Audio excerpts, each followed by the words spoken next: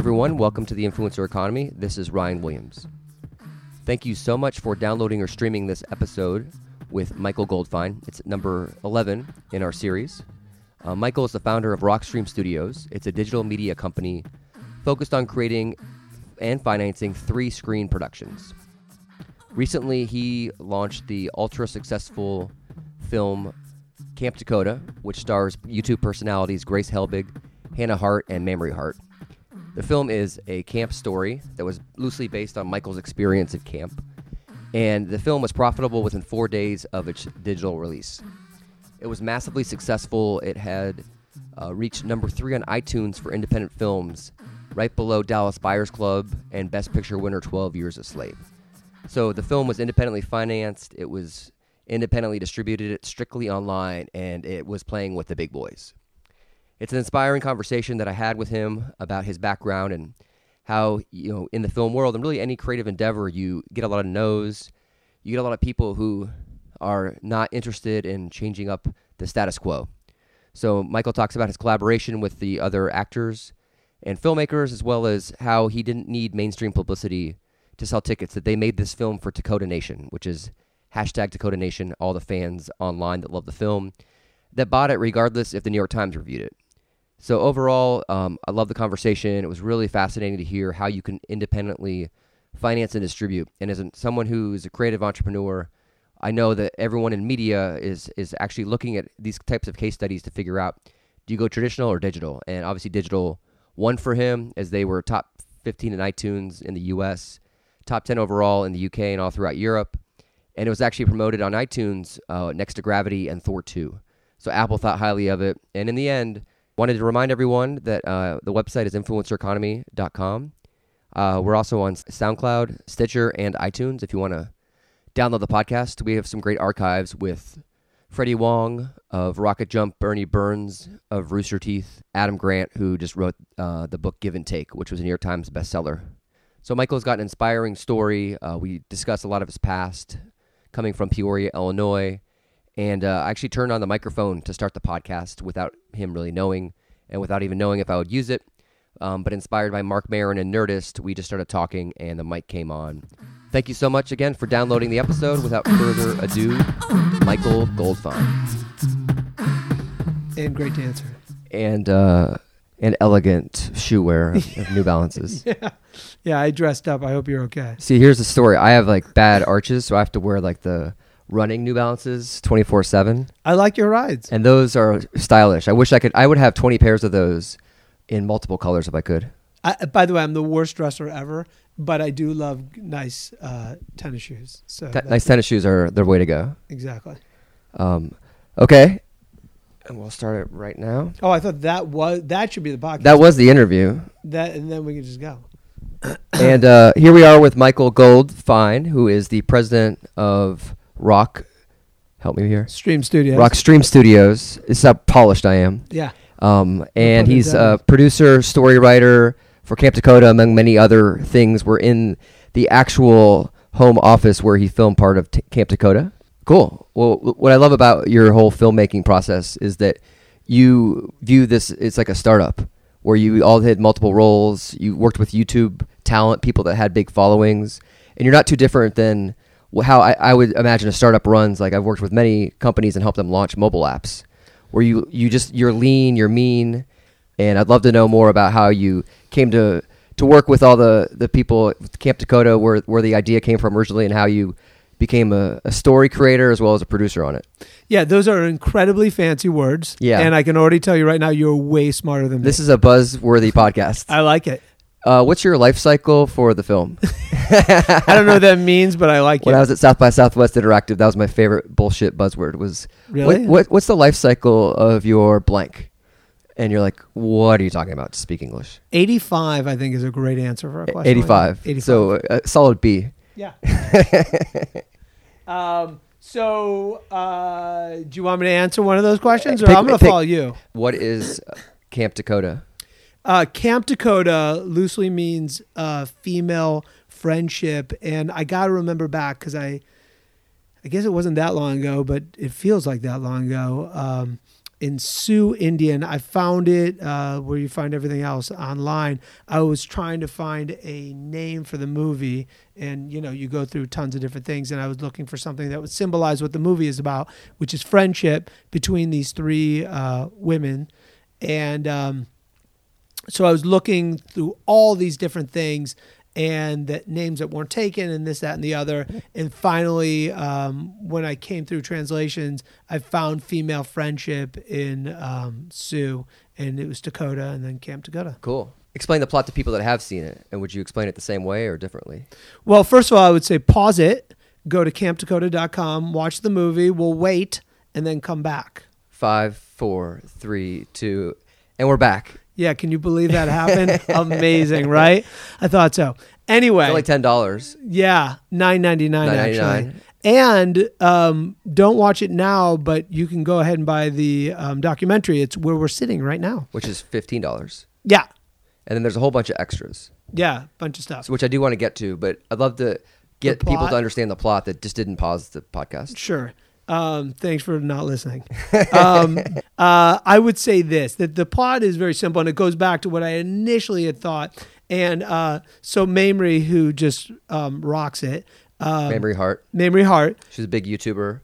Yeah, and she's also just super creative and super smart and super funny. And she does the drunk kitchen show. You deserve a drink. You deserve a drink. You deserve a drink. And so we wrote the story together. Mamrie and I did, and then she wrote with Lydia Genner. She wrote the script. And how'd you and Mamrie hook up? So basically, what happened is I was looking. When I decided this is the movie I want to do, and I started figuring out, kind of shaping what the movie was going to be. I went out to see who could be in this, and I figured maybe it should be female rather than someone based on me. It should switching this to female, and I initially met Hannah Hart. Who was amazing. And then Hannah introduced me to Grace. And when I met Grace, I was like, wow, she's great. And I saw someone who I thought could really act also. And the same with Hannah, although Hannah did not have the experience that Grace is. And let me just stop for a second. The great thing about them that I think is really amazing is neither of them had a lot of experience in acting. And so we kind of looked at them and saw the potential and saw that like they could do it, and they did do it. They knocked it out. When of you the park. see them in the movie, you would have no idea that they weren't trained. Right. And it's just like something it's seamless. Saw like, Totally. wow, they could really do it. And it's a really testament to them, not only in terms of just like, when people say YouTube, I say, no, it's them as professionals and just talent, something innate. And so then when I met Grace, I told her what I wanted to do. I wanted to make this camp movie, and I wanted her possibly to star in it and be the person who, has this issue, whatever. And she said, you should also meet this girl I'm friends with, Mamrie, and she's very interested in camp too. And so I'm like, sure, I'd love to meet her. How'd you meet Hannah? I had met someone had introduced me. I had been introduced to Hannah. Okay. And so then Hannah introduced me to Grace, and Grace is like, look, you should meet Mamrie also if you're interested in the two of us, especially since you want to do this camp movie. She's interested in camp. So I met her, and she's like, I'm actually interested. I had been working on something too, and it just happened to be. And so we sat down, we clicked immediately. I think we had the same sensibilities and same sort of sense of humor. And we just sat there and we're like, oh my God, this is kind of, it's kind of interesting how we both really want to make a camp movie, and we have sort of the same ideas of what will work, what won't work. And we sat down, we pounded out a story.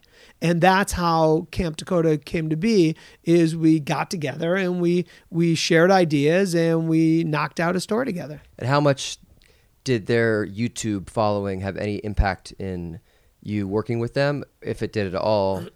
Because if you're making the movie, you're probably not thinking about distribution at that point. But your model of distribution was a big deal. It was a lot different than your typical film. Yeah. Because they had a built-in following. Well, I think at the very beginning, from where I sit, and I think that, to me, the idea was getting to make the movie that I wanted to make. Control was very important. And I don't mean me control. What it means is that me and my collaborators, because I collaborated with the three of them, and they're amazing in the sense of they're smart, they're funny, and they just get it. And we see eye to eye in terms of the creative process. So it was important for me to have control in this process so I could share that control with them. And together we could make the movie that we wanted to make. So and I've had people along the way that I worked with before, or people who had come up as we're making it that I hadn't met and said, hey, we'd love to be a part of this. But it didn't fit the model that I wanted, which was we weren't interested, or I wasn't interested in taking outside notes or this, that, and the other. We knew what we were doing. We knew the movie we wanted to make, and I knew the movie. We knew the story we wanted to tell. So it was a team. Yeah. Versus your typical Hollywood production. The first germs of it was like, okay, this could be the story. And so I started working on that, and then it matured a little bit. I shaped it. I went through a couple different forms of it, and it started shaping more and more. And as I shaped it, I thought I had a pretty good story idea, and I hadn't quite gotten to the treatment, but close. And then I started thinking, what should I do? Should I go back? And I had just worked on a Kevin Hart movie, and I was like, should I go back to traditional film? Should I go to television, which I had done before?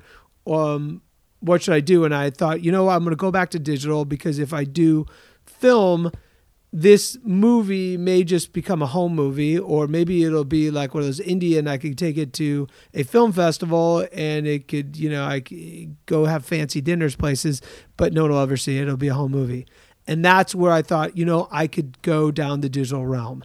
And so I started exploring that about making the movie I wanted to make, but down the digital sort of process. So one of my first guests was a guy named Bernie Burns, and he's a creator of Red vs. Blue, the Machinima series. Mm-hmm. And he got rejected from Sundance years ago for a feature film, and then was invited to Sundance to speak after Red vs. Blue took off. That's funny. It's like these whole industry patterns where either you get rejected or you avoid it because you know that a small amount of people decide what a large amount of people get to see.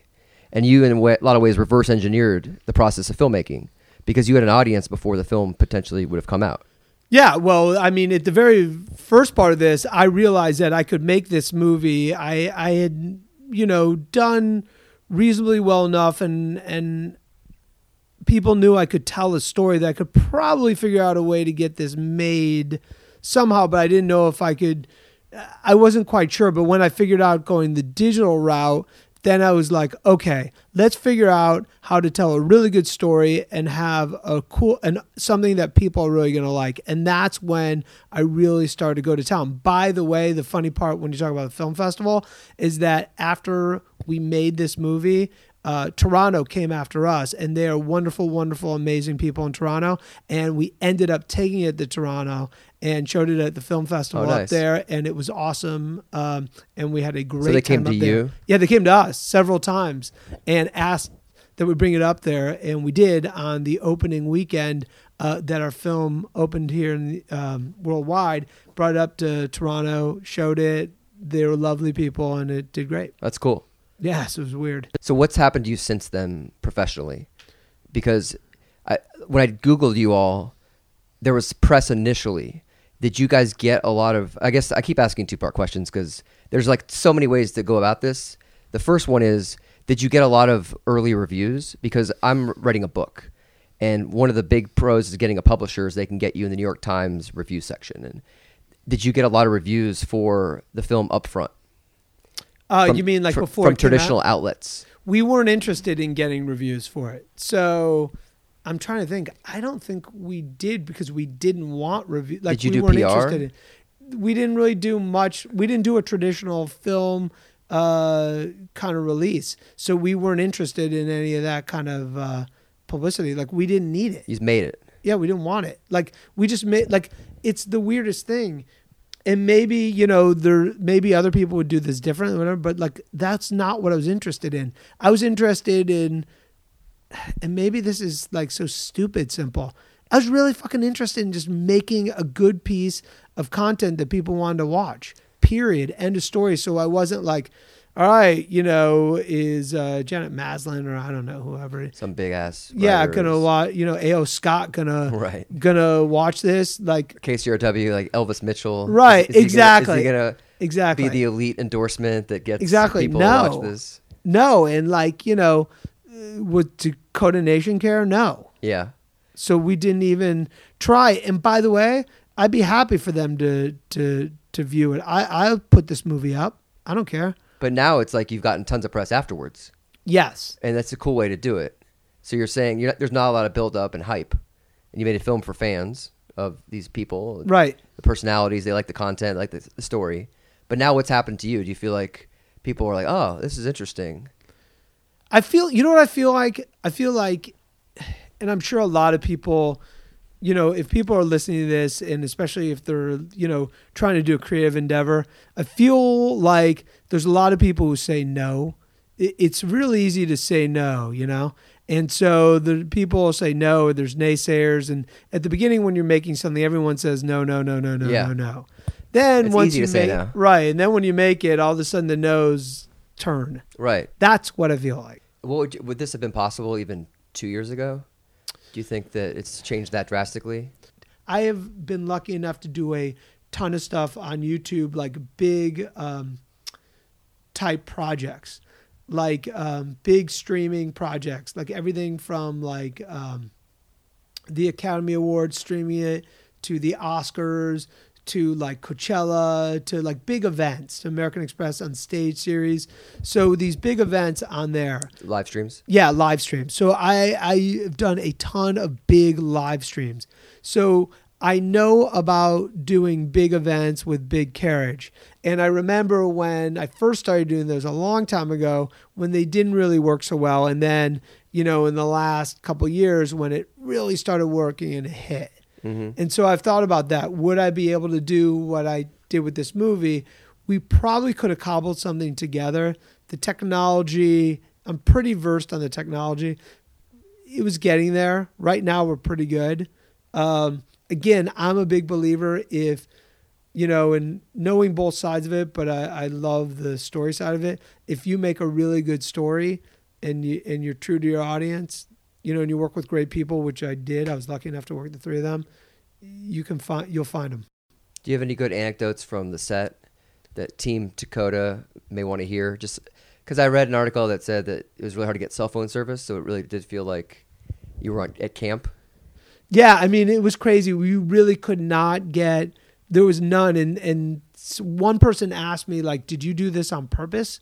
Like, you figured out a way to get?" No, we didn't. But there was a lot of like any indie movie. There was like a lot of stops and starts and a lot of like stuff I can't really get into that made us stronger as a team. But there's barriers and things you have to work through. Exactly. But I got to tell you, it was just they're just so lovely. Like the three of them are such a weird word, but it's so true. The three of them are just so lovely to work with. I feel like you hear that in Hollywood, but it's always people saying that disingenuously. They're saying like, "Oh, it's so lovely working with this other person," and they're behind the scenes are like, "Well, they were an asshole." No, these. But you were like genuinely. They're so fucking talented, and they're so fucking talented and so fucking nice and so funny and like it comes across as super genuine. They're great. It's refreshing to hear. And it's great. Like it's amazing. It's like we bonded. Like this whole genesis started because, or whatever it is like because I was trying to fucking figure out a way to get back to summer camp. Mm-hmm. And at the end, when we wrapped shooting, I'm like, I figured it out. Just make a movie about it. And pick the right people for your bunk. Right. And I did. Yeah. And in the process, I figured out a way to make movies that makes me feel great, that I control the creative process with a team that I choose, and then we can be collaborative. And hopefully I'll be able to keep doing this till I retire, maybe 50, 60 years if I could do this right. Yeah. And then the big overarching thing, and I kind of hit it earlier, is that in a creative endeavor that I've found, take it for what it's worth, is everyone is going to tell you no. Everyone is going to tell you no. If you really want to do this, you've got to have a mind to say, okay, they're going to tell me no, and I'm still going to plow ahead. Yeah. It's the only way you will make it, because everyone is going to tell you no. Because making a movie, and I made a bunch of stuff, and this one was amazing, and not everything's amazing, but it's so fun to make a movie, and it's so fun to tell a story. If it was easy, everyone would be doing it. Right. So you got to just take the no's, ignore them, and plow ahead. There's a guy named Flula. Have you met him? Flula was in our movie. Oh, he was? Yeah. Yeah, he's on the podcast. And Love Flula. He was saying he that did the last song in our movie, Flula, when it goes to credits. No way. Yeah. He does my intro music on my podcast. Oh, it's awesome. He's beatboxing, and he created it all like on his own sounds. It's great. And he was saying to me, because I was asking him how to describe himself, and he's like, look, I just make videos, and that's what I do. And he's like, if you listen to anyone or look at stats, never do that. Because if you look at the probability of success, it's going to be 0%. Like, everyone's going to tell you you're not going to succeed, and the stats will tell you you're not going to succeed. But you got to create. Yeah, exactly. When you say someone from Peoria, Illinois, I'm from fucking Peoria, Illinois. I mean, it's a great town. Double A Cubs team. Yeah. Not even a major No, league. it's single A. It's single A. Yeah. Not even And then I moved to Chicago, and I mean, I love the Cubs, but they're Yeah. not very good either. So to continue they're your like a analogy. single A team. Exactly. But yes, I would keep doing it because the payoff is unbelievable. It's the greatest thing in the world to tell stories. So learn, start creating. Yes, learn, collaborate with people. everything, and just keep making it, and ignore everyone who tells you can't do it. And just keep persevering. Someone told me it's like attrition. It is. People give up, and then you're that much further ahead than the guy who quit. Oh, there's no question. Is that the people who make it are the people who stick around. Right. And how long have you been at this? Oh my God, I think I've been doing this. I mean, going all the way back through, like doing it through school, is like 16 years. And wow. I mean, I was doing this through college, through like grad school, through all this, like, and through really crappy situations, but just kept doing it and doing it and doing it. But it's like you almost don't have a choice. Yeah. I used to work in film when I moved out here. But back in D.C. where I lived, I worked on The Wire. The greatest in Baltimore. Oh my God, one of the greatest things I think ever made. It was amazing. And so I met the real life Bubbles. Oh my God. Because he would come by and want to see David Simon. This could be a podcast. Yeah. And by the way, anyone who has never seen The Wire, go see it. Yeah, get it right now. It's on Netflix. Amazing. But I met and on HBO Go. It's on HBO Go? Oh, yeah, really? HBO okay. Go. I didn't know that. The archives? Oh my God, it's so fun. Yeah, it's a great storytelling. And it was actually based on real people in Baltimore. But the amount of fans I met on The Wire, everyone wanted to be an extra in Baltimore. And they look at me, I'm wearing my North Face puffy jacket and like a ski toboggan hat, not even a skull cap. I tried to oversell how cool I was. I wasn't. And they would say, like, I want to be an extra on The Wire.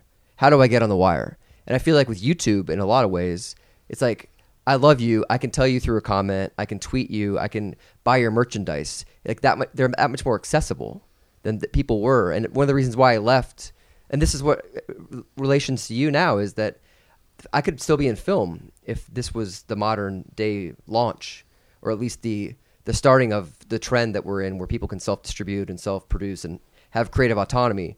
But I left the world to go to startups that were leveraging social media around entertainment.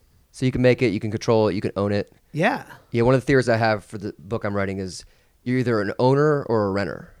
And you can own your content, own your ideas, own your distribution, or you can rent it from a bigger company that's going to have a gatekeeper who tells you what to do with it.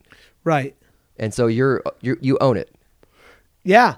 I mean, it's amazing. And there's so many cool possibilities, and there's so many like great people to collaborate with. I mean, it's amazing. There's so many. That's the other thing, is there's so many amazing people to go out there and work with, and it's so accessible. Like, you know, whether you live in DC or wherever you live, you can be in contact with these people all over the place and work with them and make movies and make, you know, content or whatever the size or shape or flavor you want to do. It's amazing. Yeah, cool. Well, I think that's it.